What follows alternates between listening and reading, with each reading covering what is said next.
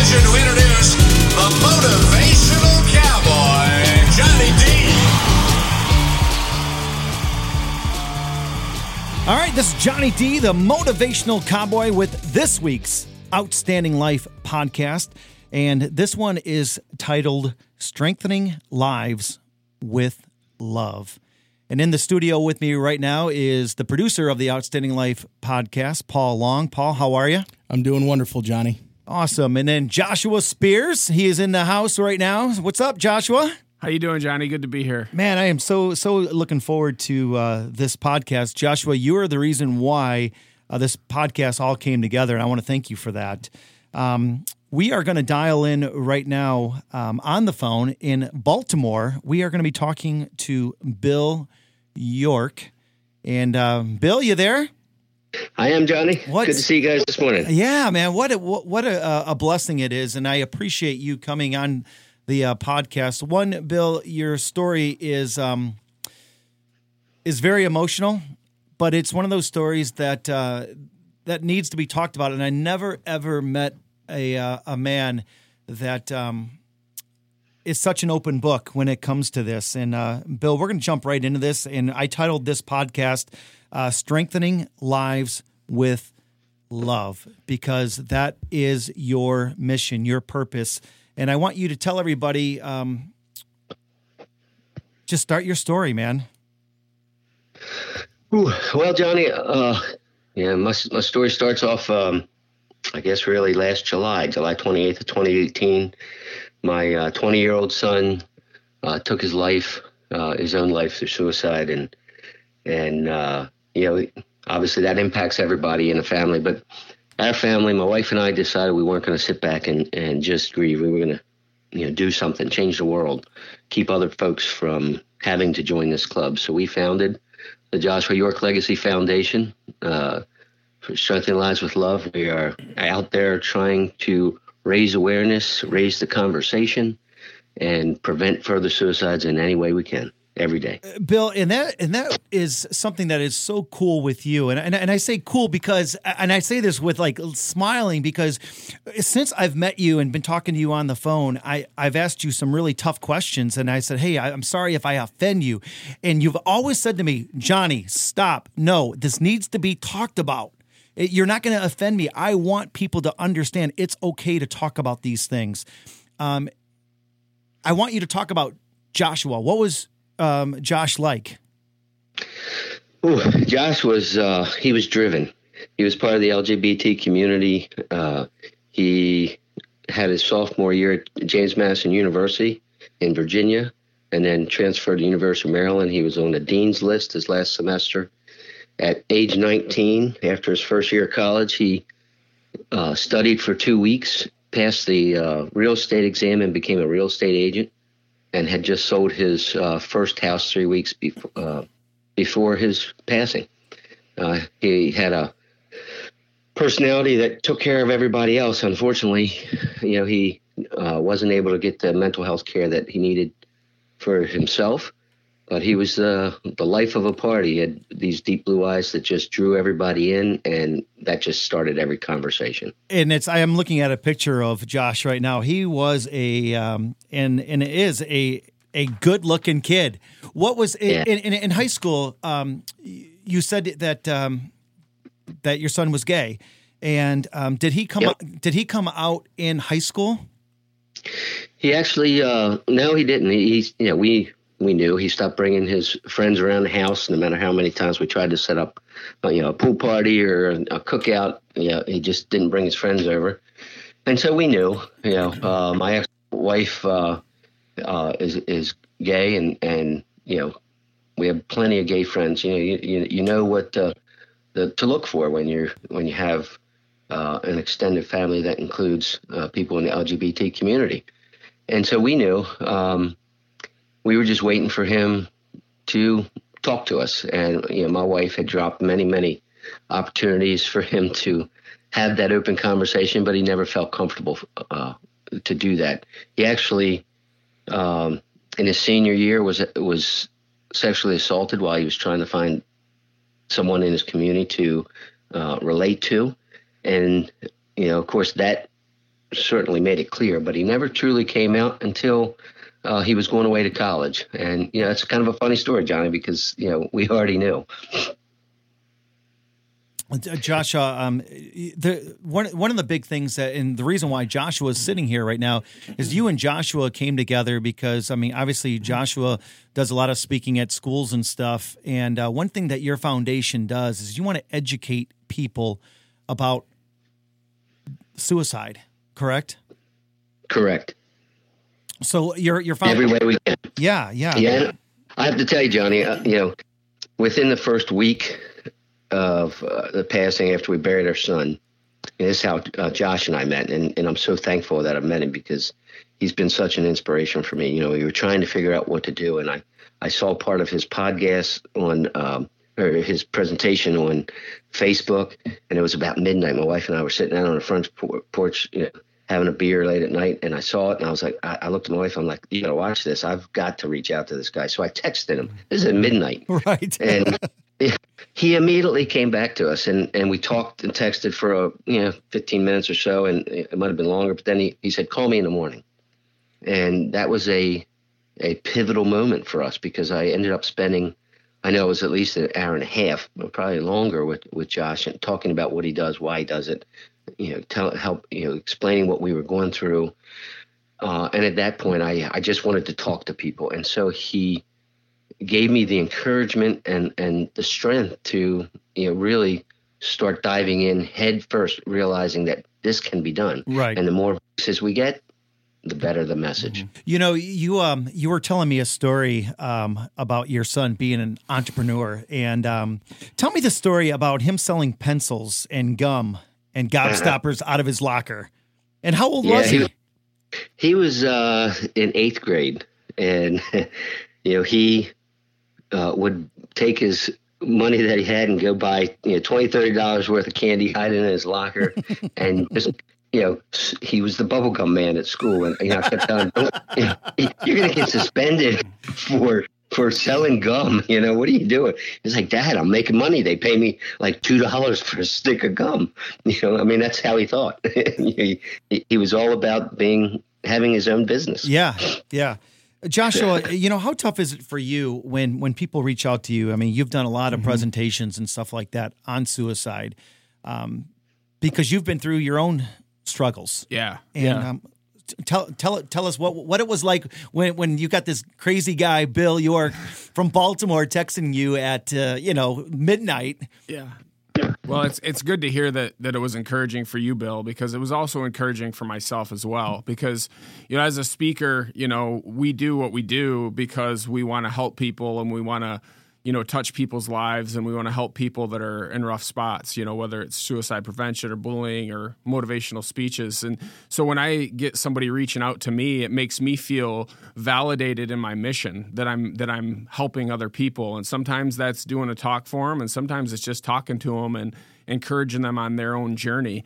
So it was really exciting for me to see the impact of that. And, when people reach out, I just always try to make myself available because that's the gas in my motor, is try to help people. Sometimes it's from the stage and sometimes it's sitting on my deck on the phone, so it's really all about that mission. I remember the phone call the next day, Yeah. Joshua, you called me and you're like, man, this is like so cool. And because you're right. It doesn't matter when people reach out and they want to use us. Yeah. At the end of the day, this is why we do what we do, Right. is because we want to be used. Well, also too, Bill, your story, it's inspiring for me. And I know in some cases with what Johnny does too, is to remember that there are hurting people out there, and our mission is to help those people. And sometimes, it stops it from becoming a job when you realize that people are involved and that you can really make an impact. So I'm thrilled that it was encouraging for you and the way you've grown your organization and the way you've responded since then.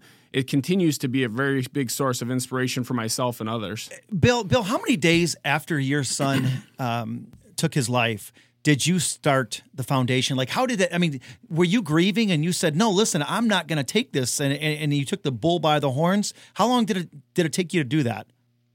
So the Sunday after the day after we buried our son, my wife and I, again, were sitting on the porch, and and she says, were you having a beer? Not that day. It was too early. I'm sure later we did. But, we were sitting there on the porch, and she says, I want to do something. I can't stand it. And I'm like, I feel like screaming from the mountaintops. And I said, what do you want to do? And she says, I want to do a scholarship at a school. And then I said, do you want it like a one-time scholarship or an annual scholarship? She was, I want it every year. And I said, well, do you want it, as long as we're alive, or do you want it to be perpetual? And she gave me this funny look and says, I want it to be perpetual. What does that matter? And I said, well, we can fund it ourselves every year, and, we can afford to do that. But if you want it to be perpetual, we have to raise funds. And if we got to raise funds, we have to create a nonprofit foundation. So that's where the idea started. And then a friend of mine who owns two friends, actually one relative and a very close friend, reached out to me and said, hey, we're doing a suicide prevention concert in September. I'd like to talk about Josh. And I was like, yeah. And I was like, can I show up and try to raise some funds? And I explained to him the path we were starting. And he says, well, I'm playing at this local bar, Riverwatch, in 2 weeks. That was our first fundraiser. Hadn't even set up the foundation yet. And we raised about $1,800 that night. Wow. Nice. Which, just blew. I mean, they told me, don't expect more than 300. Most we've ever raised is 800, and it was at a expensive yacht club. And here we just blew it all out of the water. And at the same time, my sister wanted to set up a GoFund or a donation page, and was going to have the funds going to AFSP. And I'm like, Bert, don't do it. Let's get a GoFundMe up. I put a GoFundMe up that same week for $5,000 as a goal, because I knew it would fund our scholarship for years to start out with. And in 30 days, we raised a total of $8,000. Wow, that's awesome. So on the 27th of August, literally 30 days later is when we filed officially the foundation. And 67 days later, we got our IRS determination letter, which is, in the nonprofit industry is really amazing. Yeah, absolutely. Bill, so obviously the situation that you and your family found yourself in with your son, obviously is very painful, and each person's going to react to that a different way in your spot. Tell us a little bit about how your action and your starting this and your drive, what impact has that had on your grieving process with your son? Yeah, I won't lie to you. Every day's a journey.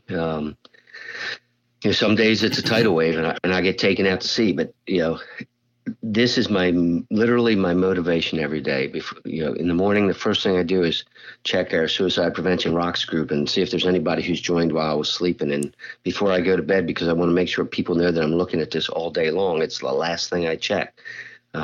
If anybody calls me and needs help, I'm there. I've sat on the phone 4 to 5 a.m. in the morning with people in the UK, wow. Texting back and forth to keep them from making the wrong move. I've called people up just because they've reached out. This is my mission. This is my mission in life. I'm retired military, and we always have a mission in the military. And when like anybody, when you retire, you're looking for something, some meaning in life. Mm-hmm. And unfortunately, I lost my son to find my meaning in life, but I don't want anybody else to lose their Bill, child. You said it perfect to me about a week ago. You said, Johnny, this is not a club that I want anybody else to belong to. Yeah, it's a terrible club. There's more people in it than most people realize, because we don't talk about suicide openly. And my mission is really just to keep people out of the club. Right. So what is the Facebook page? So the Facebook page is the Joshua York Legacy Foundation. We also have a subgroup, Suicide Prevention Rocks, kind of on the line of the Kindness Rock movement. We used rocks to help our children talk about the loss of their brother. Yeah, talk a little bit about that, because that was my next question. I'm glad you led right into that. Yeah, so our children were shutting down. We have 5 kids, including Josh, his older sister, and 2 younger sisters and a younger brother, ages 6 to 23, and our younger ones were shutting down. We couldn't get them to talk about anything. So wife was looking at a whole bunch of different things on how to get him to talk. And so we did a couple little ceremonies, dropping rocks in a half full glass of water and telling a story about him. But about a year prior, we had painted kindness rocks in Ocean City, Maryland. And we decided, hey, let's do suicide prevention rocks. And after we painted them and it was healing, my wife says, so we ought to put that on the Facebook page. And so I said, I'm going to create a group for that. It doesn't really relate to our mission, but it's cool. Mm-hmm. And we'll share what we're doing to heal ourselves with others. And the first week, that group grew by 250 people. Wow. And today we're over 4,400 people in 33 countries on all 6 populated continents. And all across the U.S. We have, I think it's about 3,600 across the U.S. in most states. And it's a motivator. I know we're reaching people, and that's how I connected with the gentleman in the UK. I've had conversations with folks in Australia, because this is not a U.S. problem. It's not a Maryland problem. It's not a Bill York problem. This is really a societal problem all around the world. I personally can't do it fast enough. So this is not just for gay men and women. This is just for everybody, correct? That's correct. I mean, our mission, we say we're there for all at-risk groups. So my son was in the LGBT community. He was a student, and I'm a veteran. So, and I have a lot of veteran friends. We lose a lot of veterans every day. Thank you for serving our country, Bill. Thank you. Veterans, we lose 26 a day in the VA system, approximately 13 a day that are not in the VA system. LGBT students are 3 times more likely than straight students to take their lives, and they're the second highest group because of their age and what they're going through developing as a human. So we got to reach everybody. And as a matter of fact, I had a Native American reservation reach out to me about 2 weeks ago. I'm not going to turn them away. Suicide in the Native American population is just as prevalent and just as harming and damaging to people as it is in our own communities. So if I can do anything to help anybody, I'm going to find a way to do it. Bill, you're amazing. And I again, thank you for serving our country. But I mean, just as a man, I don't know if I would have had the strength to lose a child and do all this. And for all that, I thank you. And I'm sure every listener right now is listening to you right now, thanking you for what you and your family are doing to stop this and save just one life. So thank you. Thank you, Johnny. I could be like anybody else. I could go into deep depression and live there. I could be angry that my son took his life. I'm not. I've turned my anger into anger at suicide, into passion to make a change in other people's lives and strengthen their lives with love. That's what I live my life for. And you're educating people as well. I mean, I'm a straight white man, and I've learned more about the gay community in the last 3 weeks than I ever knew it even existed. So, I mean, Yeah. for that, I thank you. It's like, I feel, just like you get pumped up. I learned something different. I learned something about something that I didn't know nothing about.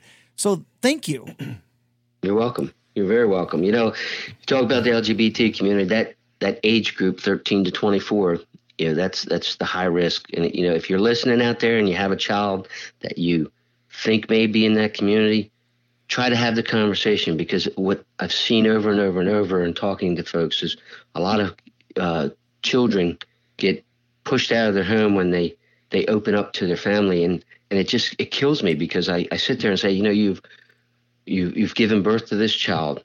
You've raised the child to be the best person you can try to make them. You've invested years in their lives to make them successful and happy, and their happiness, if it's in the LGBT community, how can you turn them out? Bill, how do you do it though? Risk. How do you do it? If there's a mom or a dad listening right now, or maybe a friend, how do you bring it up?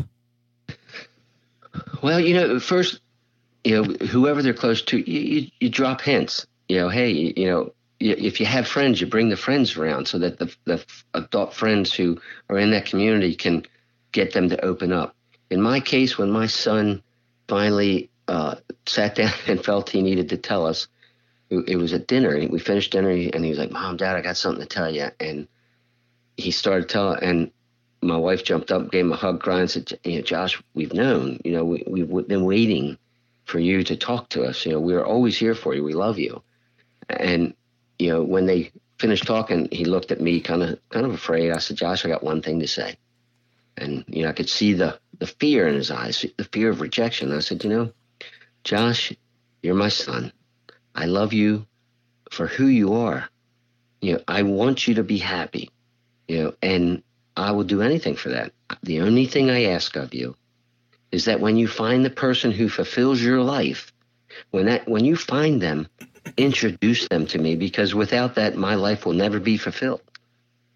Yeah. And a few weeks later, he brought him around, and he's another son, and his name's Josh. I mean, I got so many Joshes in my thing. I number them. It's like JJ, huh? Yeah. I got J1, my son J2, his partner. One thing for Johnny's listeners, Johnny has listeners all over the world too, with massive numbers of people. And a lot of times an issue like suicide is something that we don't think about until we're directly impacted by it. But just a few numbers. If you look at the World Health Organization, Bill talked about it's not just a U.S. problem. It's estimated 1 million per year.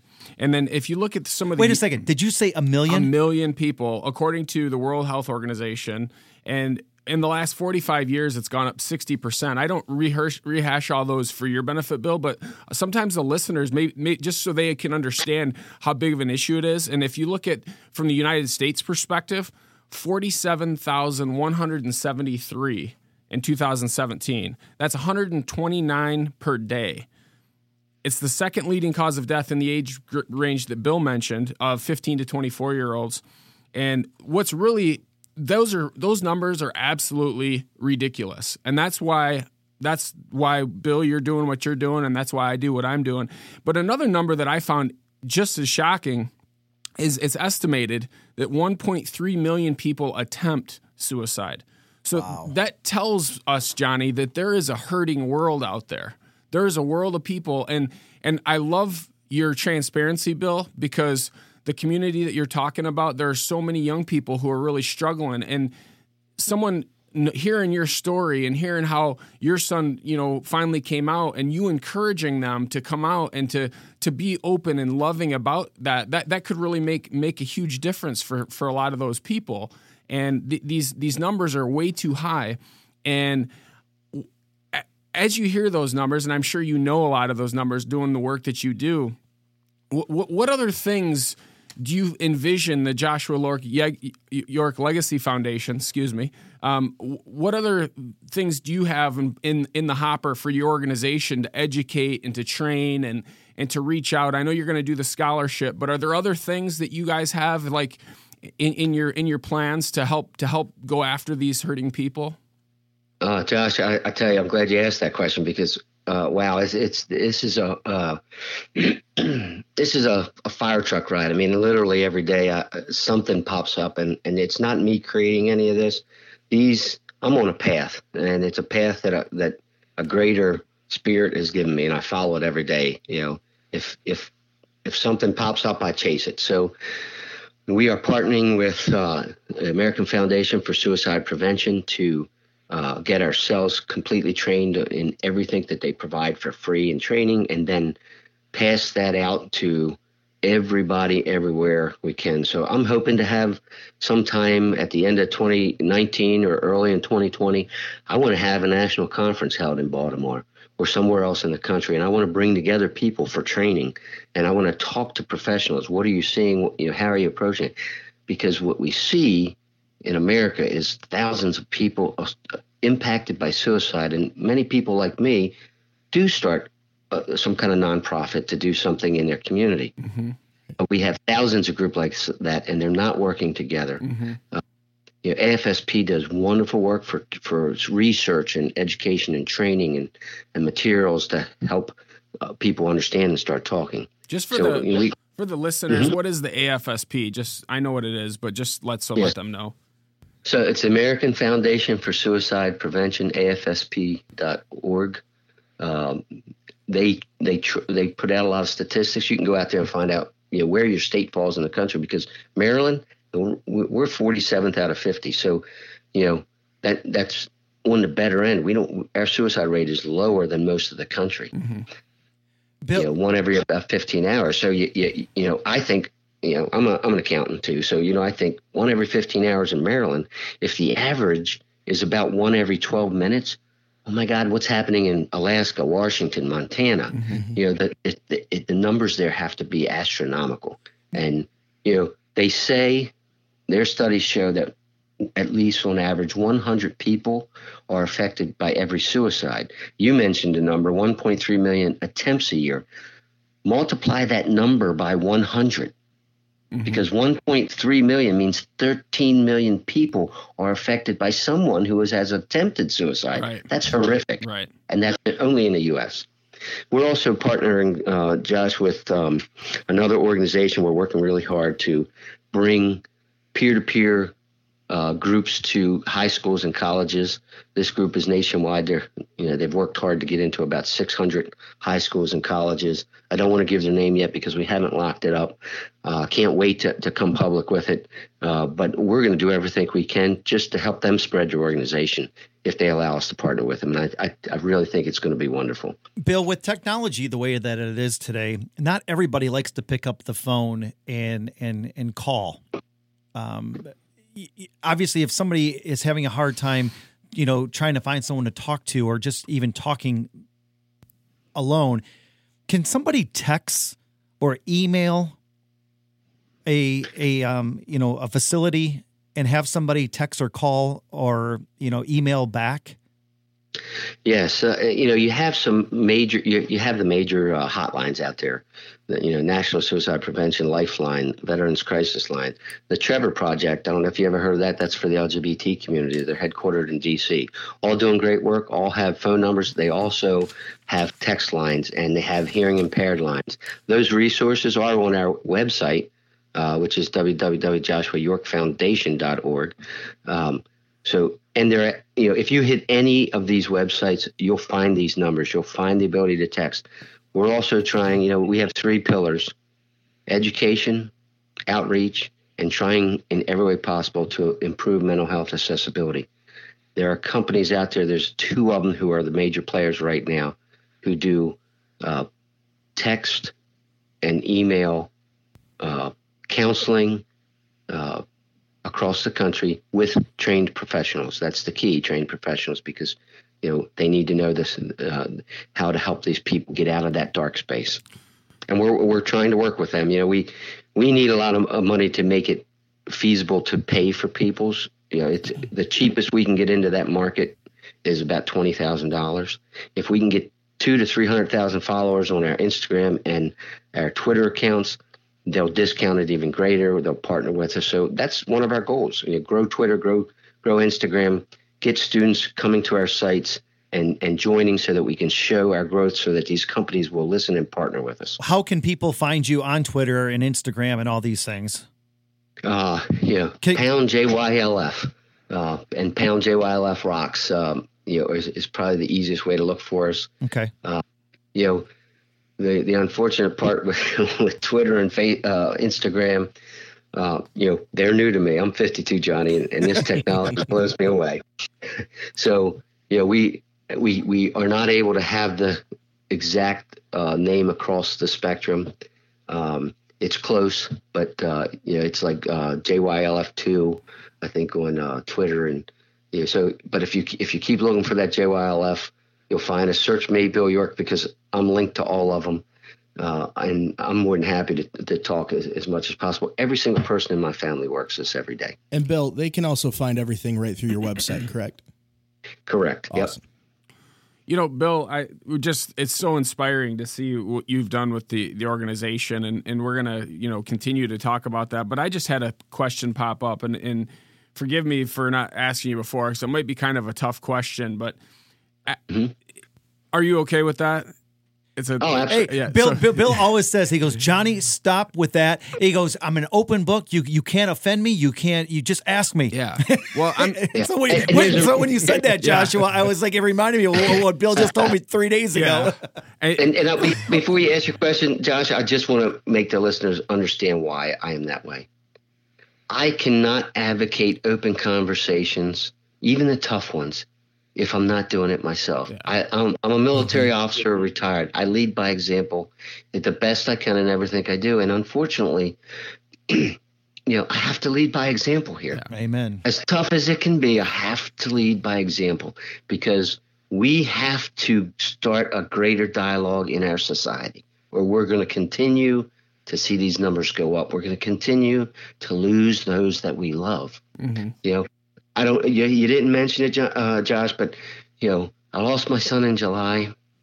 My ex-wife took her life last week. She was grieving so deeply that she took her life. I just buried her with our families.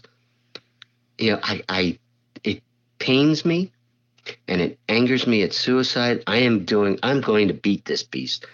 If it's the last thing I do, and the beast better know my family ages well. We're up in the 90s, so I got 40 more years to fight this. That's awesome. Well, the question I had, and I love to hear, I'm sure you probably want to talk maybe more about your wife, but the question I had, I kind of like in my mind, I try to always imagine a person listening to a podcast, and I picture some mother who's in her late 40s, early 50s, driving along in her car, listening to us, and this is where it gets tough, is after your son, what happened with him, are there things now that you look back after you've educated yourself and started this organization and you've done all these different things and you were so much more knowledgeable about suicide prevention? Are there things now where you could look back and see maybe there were some signs that maybe you weren't aware of because you were, it wasn't something on your radar? Was there anything like that maybe you could share with the listeners that they could just keep their eyes open for? Yeah, Josh, I'll tell you this is and me and you have had this conversation, all three of us really did separately, but this is the tough part for me because, as I said, my son was trying to connect in the LGBT community and find people that were like him and that would love him for who he is and would be safe for him. And unfortunately, I hate these dating apps. He used a dating app. He took a risk to meet someone, and he was sexually assaulted. His first time trying to do this.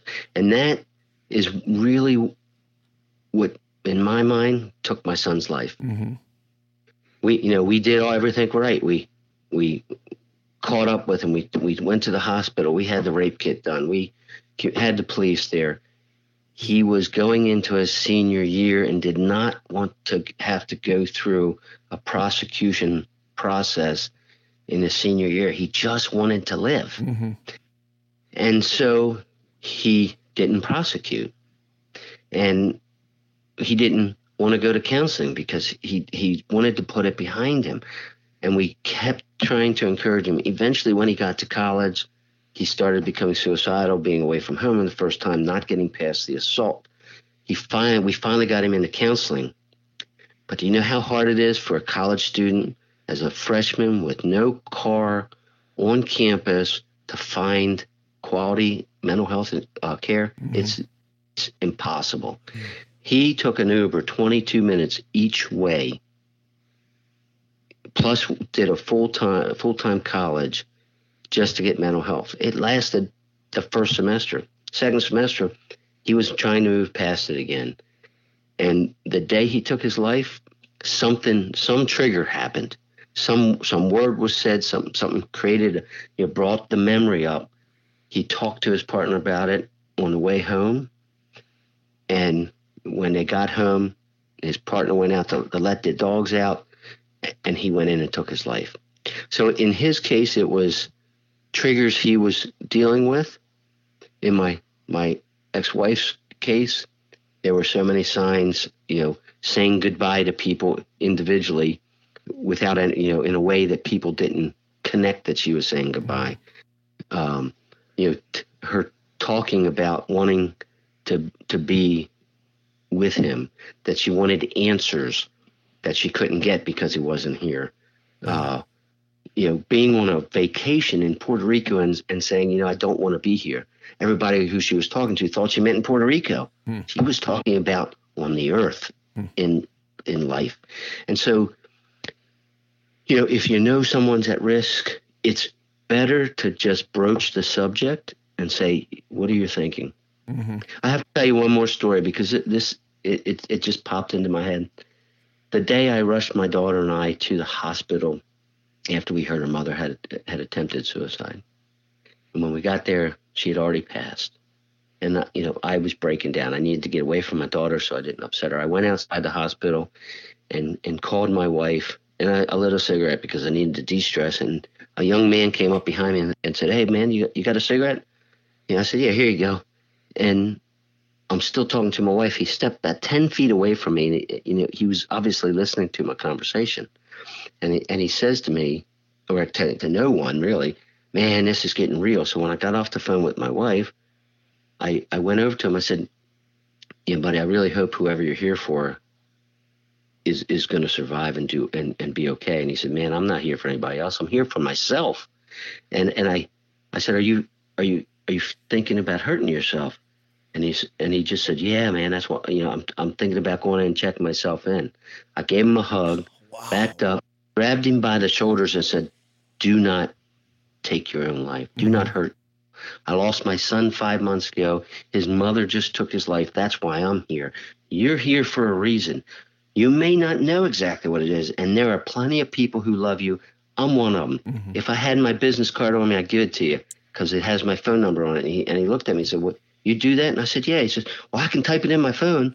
So I gave him my number, and I said, "Listen, if they get you in and you need a visitor, call me. I'll come." And he said, "You do that?" I never had a visitor when I've been checked in. I said, "I'll be there." And I walked him in and got him registered, and I checked on him 2 more times to make sure he stayed. And he called. You were like his angel. Yeah, I guess so. Bill, the thing is about the both of those stories and about that person that you interacted with, that's so amazing and it's something that I always try to do when I'm speaking is to help people realize that one of the biggest issues when it comes to suicide is the lie and the deception that A, nobody else is going through this, and B, that nobody cares. And those are the biggest traps because we think that we're the only one that's screwed up and we think that everybody else has got it together. That's a big misconception. And then also that nobody cares. And that's one of the things that is just so heartbreaking about these stories is you have all these amazing people who buy into this deception that causes them to have a permanent solution to a temporary problem, basically. And that's the thing that I think is, the most heartbreaking is that it's based on a deception. And because it's not true. Like the guy that you talked to, he was standing outside smoking a cigarette and he met somebody that changed his life forever because you made him believe that he was worth it. Now, he had no idea, I'm sure, what you were going through, but just in all of these situations, in the 47,000 plus Americans every year that do it, I know there's a lot of mental health. There's a lot of that goes into it, yes, but suicide is never the right answer. Right. No matter what you're going through, that's never the right answer. And it's always, it's always that personal moment, And Josh, I can tell you, I think, for me, it's screaming from the mountaintop. It's raising the dialogue. And I say that because when I was in the Air Force, I was a criminal investigator. And this was early 90s. The statistics for sexual assault on women at that point was 3 out of 5 women up before the age of 18 would have some level of sexual assault, from a terrible rape to, someone, touching them inappropriately. Those numbers are coming down. Why? Because people talk about it, and it's okay. We have the Me Too movement. People are coming out and saying this is not right. That's what I think needs to happen. But I would ask you this. You've been doing this for, 10, 15 years now? Yeah.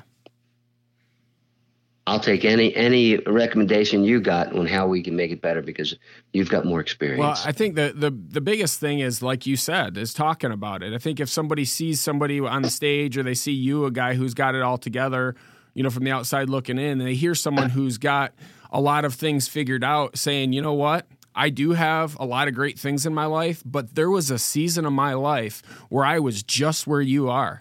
And I felt just as bad. I felt just as dark. And then when the light came on, I was so excited. I decided that I had to get the word out about that life is a lot more fun than we think in those dark moments, And so I think that you hit the nail on the head. Is the part of the deception is the taboo. We don't want to talk about it.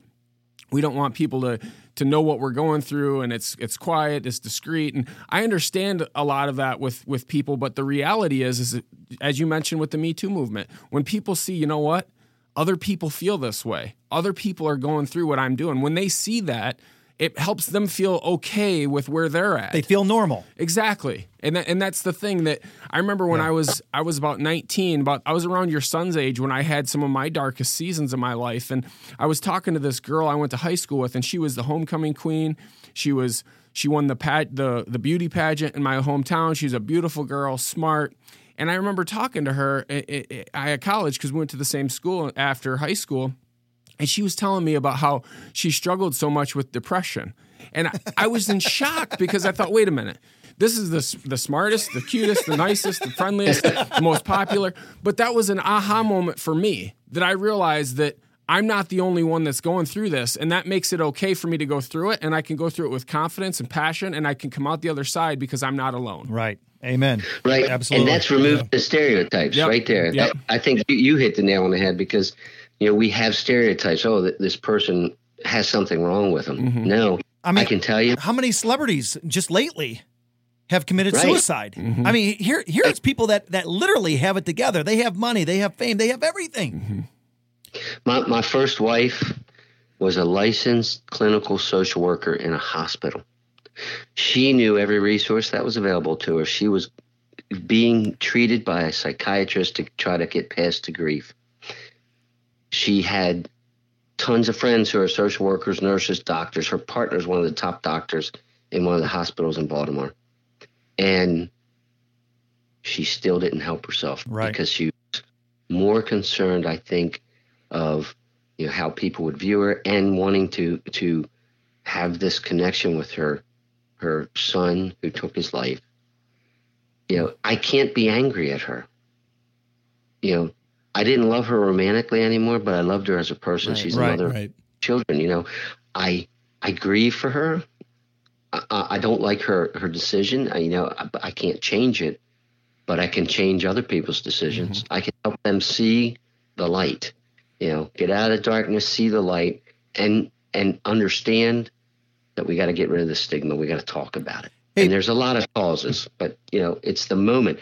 It's that one split second when you're making that poor, bad, permanent choice that you got to get past. You can't allow yourself that 1 second. Bill, I want you to, I'm going to kind of lighten things up a little bit, because I almost cried twice right there in those few stories. But I want you, because it's so important for me and the listeners to understand what your son was like. At the age of 6, you guys bought a family boat. And then later on in life, he loved the water so much, you actually gave him your boat, correct? I sold it to his partner for less than what it was, what I had in it to fix it up. I was had fixed it up to sell it, and I wanted it to him to continue to enjoy it if it could. And when his partner said, "Hey, can I buy it from you?" I'm like, "Yeah, how much you want for it?" And I had it listed for almost $20,000. He said, "I can't afford that." I said, "I didn't ask you to buy it for that much. If you're going to buy it, you just give me what I got into it. That's the beauty of it, because you get to enjoy it." Mm-hmm. Talk about the day that Josh grabbed some seaweed, and what he said to the other Josh. Yeah, so they had been talking about getting married when my Josh graduated college, and they spent so much time on the boat and at the beaches around it, up and down the East Coast, that one day they were out in the water, and my son pulled up some seaweed and weaved it into a little ring and proposed to him in the water. So and of course he said yes, but from that day forward, they called themselves sea husbands. So when they're out on the water, they treated each other as any married couple would, and enjoyed the future of getting married. They were fantasizing about it, thinking what it would be like. But as soon as they step back on shore, they look at each other and treat each other like friends and joke about, well, I don't got to listen to you. My sea husband's, left on the boat. So it was, and I learned about that after his death. Oh, really?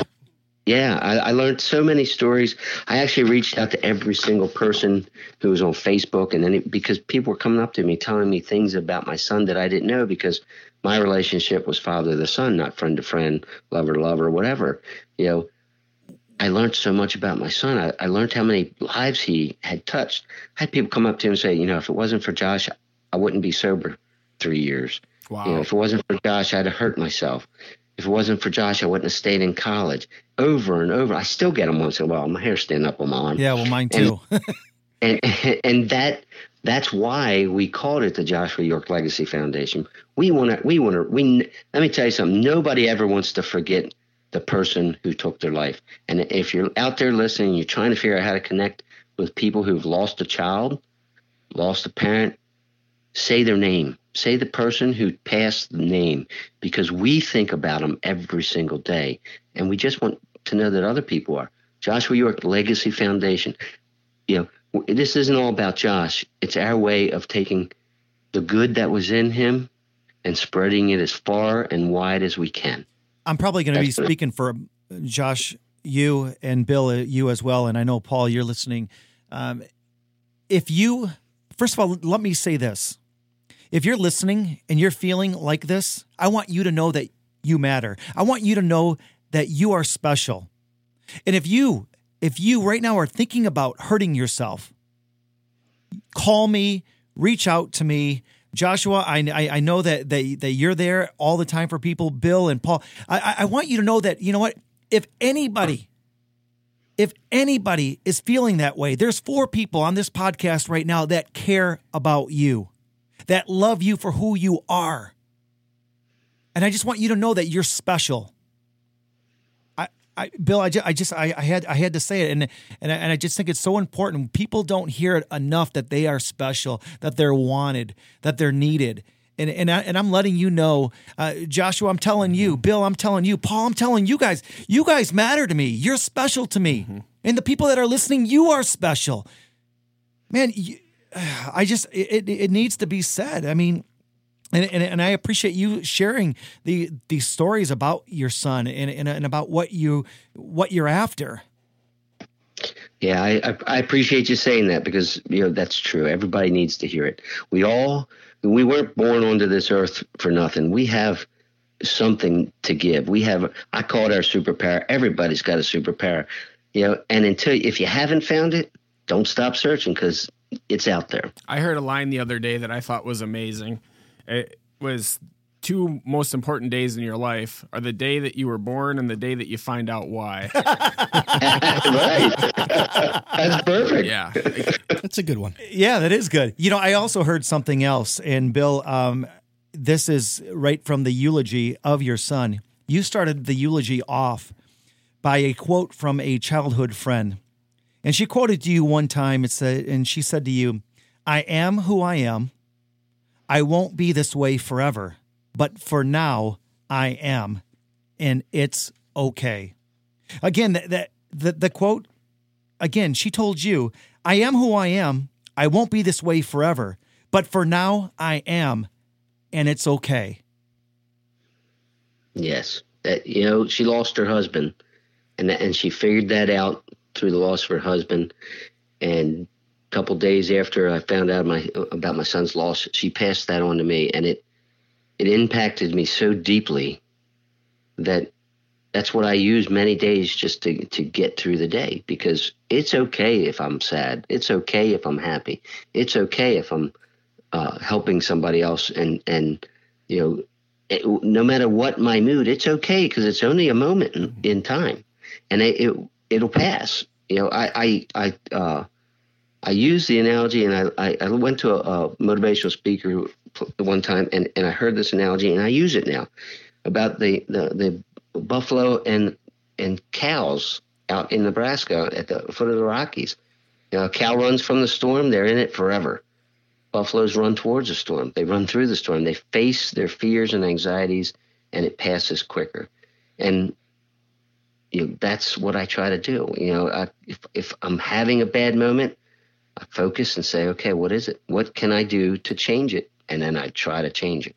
Bill, people often ask me, and Joshua, you know this, as being, motivational speakers, they're like, do you ever have a bad day? And I'm like, absolutely. I have bad days just like everybody else. I go, and I love bad days. And they're like, what the heck is wrong with you? I'm like, and they're like, why would you even say that? I'm like, I love bad days because when I have a bad day, I know there's millions of other people that are feeling the exact same way, and I turn it into a part in my talk. So I learn from my own hurt or my own fears, and I'm able to get on stage and talk about them. Joshua, I joke around all the time. I'm like, we got the best job in the world. We get to tell our problems and motivate people by the things that we feel every single day. Yeah, it's hard to really learn a big lesson without some pain, right? Right, that's right. And let's face it, guys. If we don't have bad days, we never know the greatness of a good day. Yep. Absolutely. And I always say, they're like, hey, that old cliche, I want to climb that mountain. Mm-hmm. Well, I want to climb the mountain with as many friends and people I can, because I don't want to be at the top alone. Mm-hmm. I want to take as many people with me to the top of that mountain and be able to scream like you are, Bill. Scream and shout and inspire and motivate like you. And you are such an inspiration. I know I've said it over and over again, but you are, and I appreciate you. I want you to share just another story about your son. I know I kind of put you on the spot, Josh was. I mean, I'm looking at a picture of him right now, and he had those. He has blue eyes like I do, and people say that they pierced right through you, and he had those like baby blue eyes.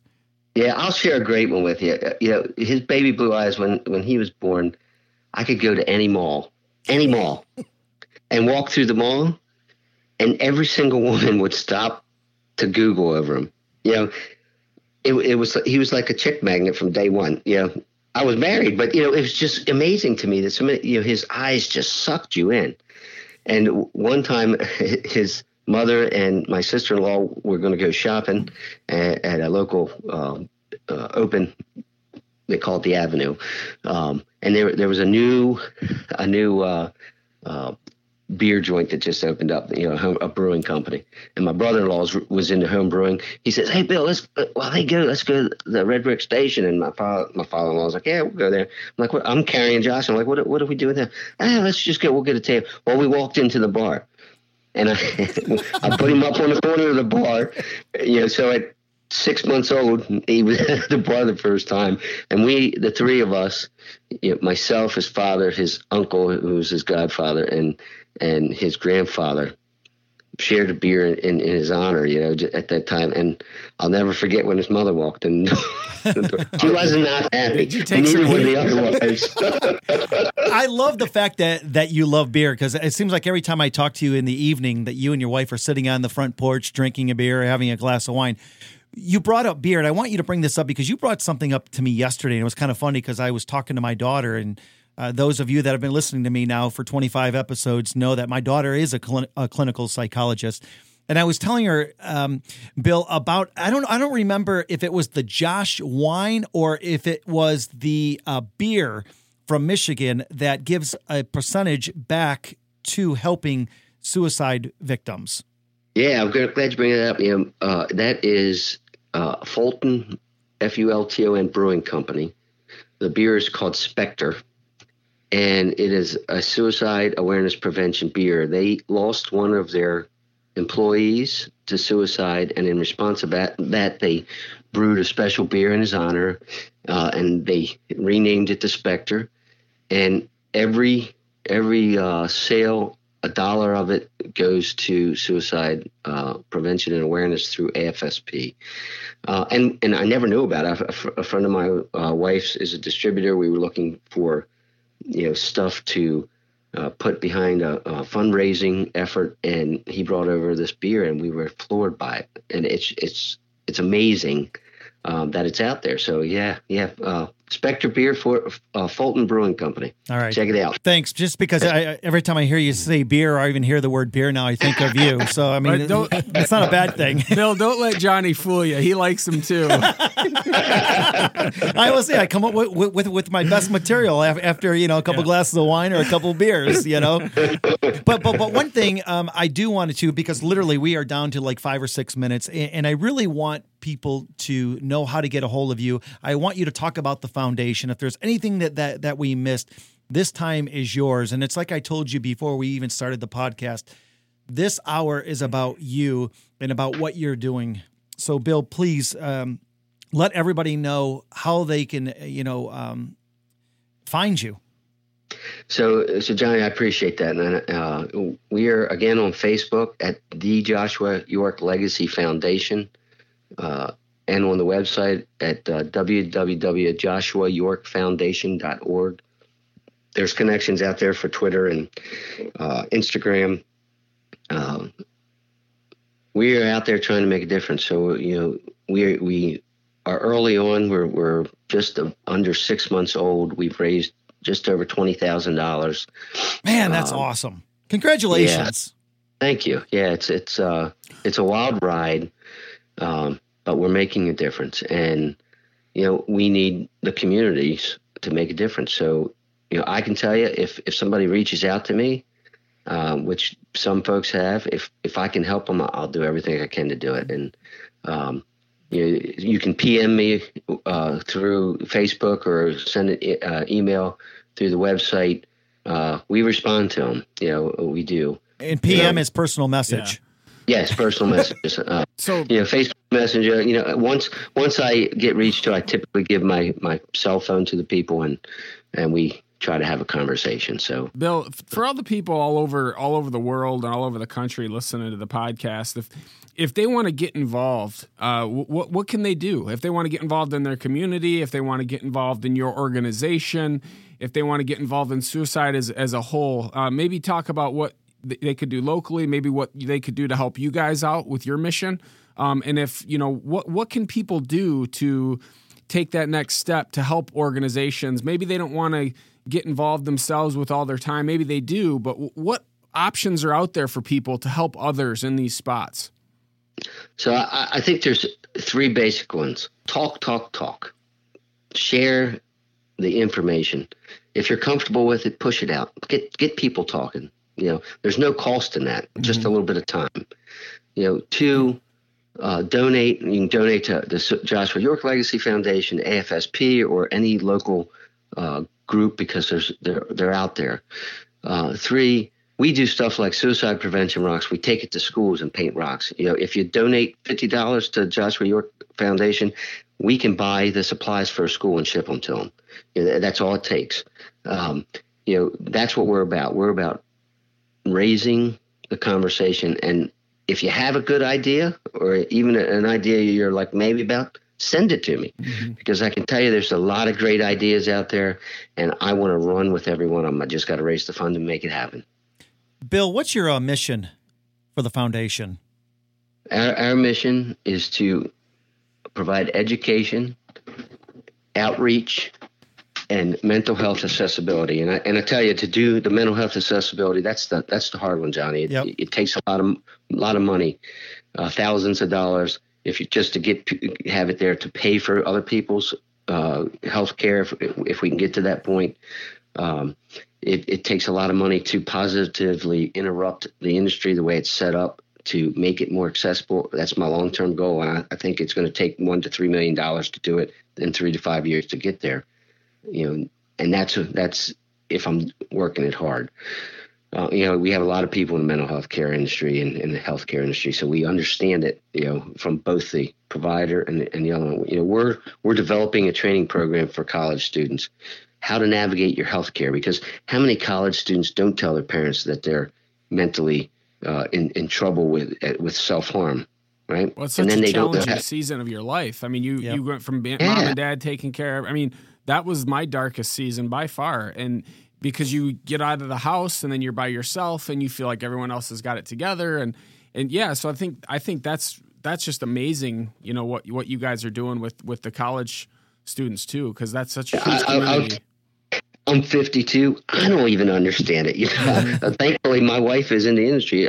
She takes care of it all because I get so frustrated with it. I'm like, you got to take care of this. It's always good to have somebody on the inside. Yeah, I can't even bring myself to learn it, you know, because I get so frustrated. I love that line you used, to positively interrupt the system how it is. Right. I love that because it does need to be interrupted positively. Yeah.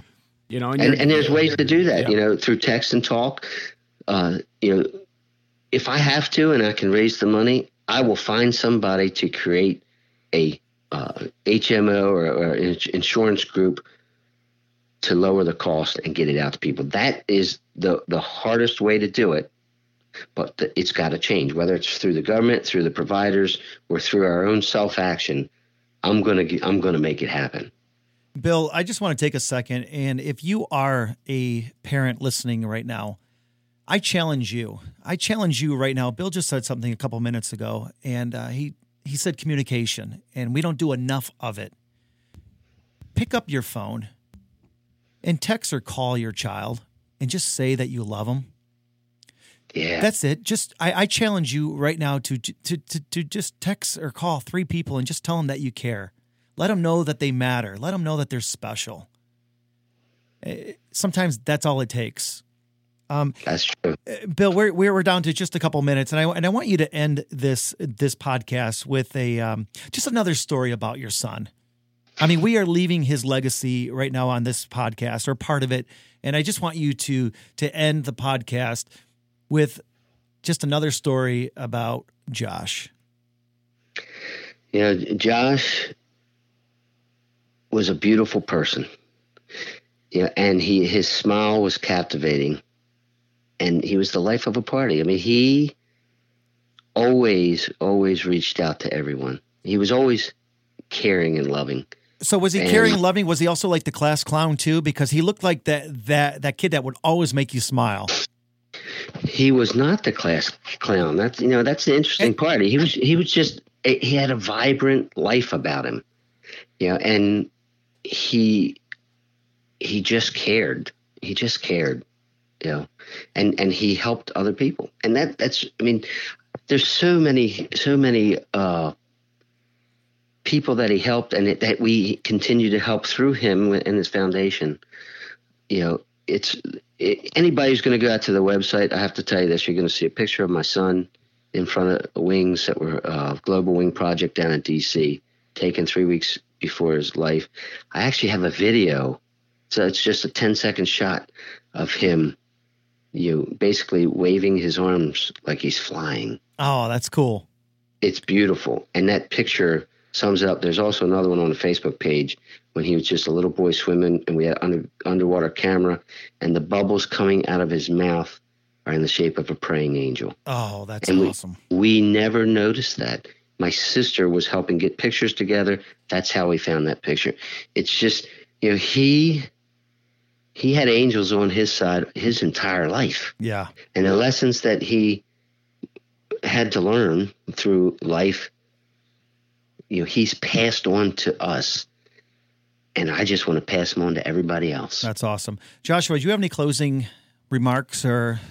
I think that, first of all, I just happy to be with you guys. As far as like closing remarks, I just, I think you're awesome, Bill. I mean, the situation that you've gone through and everything, the way you've handled it, as somebody who makes their living helping people, I feel like I have an amazing teammate that's on the same team and rowing in the same direction, and to reiterate what Johnny said before, to anybody who out there listening that feels like there is no light and they're in darkness, that's just not true, and reach out. And, if you're thinking about getting involved and you want to make a difference, Bill is... he's one of those guys that dots every I and crosses every T. His organization is, fully legit, and he does everything by the book. So it's a really great organization, and I strongly suggest anybody, to donate to them. If you don't live nearby, to donate. If you have ideas, take him up on his offer. He is trying to do some amazing work to help a bunch of hurting people, and getting involved and helping him is one of the best ways that you can get yourself in the game. So that would be my message to the listeners. And Paul downstairs putting this whole thing together, that puts Paul, you put together all my podcasts. So Yes. Do you have any closing remarks? I think one of the big things, just to reiterate what was being said, because there's so much good stuff. But one of the things is there's that unspoken stigma that people don't come forward. So you guys can correct me if I'm wrong in understanding this, but when somebody is speaking in ways that might be harmful, things like that, if you're feeling that way for self-harm, or you're having that bad time and don't know what to do, be open about it. People care about you. Move in a direction that is seeking for help, and it isn't something to be ashamed of. Amen to that. Thank you, Paul. Yep. And Bill, I know that I thought you had just one last thing to say before we wrap things up. Yeah, Johnny, I just wanted to thank all three of you guys. Josh, I said it at the beginning, you're such an inspiration to me on how, we can get there. And I look forward to getting there together, because, I feel like I've known you guys, since I was a little kid. That's, and that's wonderful. And Johnny, this is a platform that isn't just about my foundation. It's about helping everyone that we can. And I appreciate the opportunity for this. And Paul, just nice meeting you for the first time. Nice meeting you too. I'm going to end this with another quote, Bill, from your friend. And she said, and you used this in Josh's eulogy, and you said, or she said, it's not the most intelligent or the strongest who survive, but those who are able to adapt. Again, it's not the most intelligent or the strongest who survive, but those who are able to adapt. I just want to thank all three of you. Again, Bill, you're such an inspiration. Again, another great episode of the Outstanding Life podcast. And I want to let all of you know that you can download all my podcasts. You can go to motivationalcowboy.com. You can get them all there. You can go to SoundCloud, soundcloud.com/Outstanding Life podcast. You can go to Apple Podcasts. I mean, they're everywhere. And we talk about everything on this. I joke around all the time. I'm like, man, I just get to hang out with a bunch of cool guys and cool girls, some cool friends, and just talk. And that's all this podcast is. And if you want to download it, cool. If you want to share it, that would be awesome. And if you have any ideas at all about things that we could cover, man, let me know. Again, you can check everything out at motivationalcowboy.com. Joshua, Bill, Paul, thank you guys so much. And we'll see you next time on the Outstanding Life podcast. See you guys later.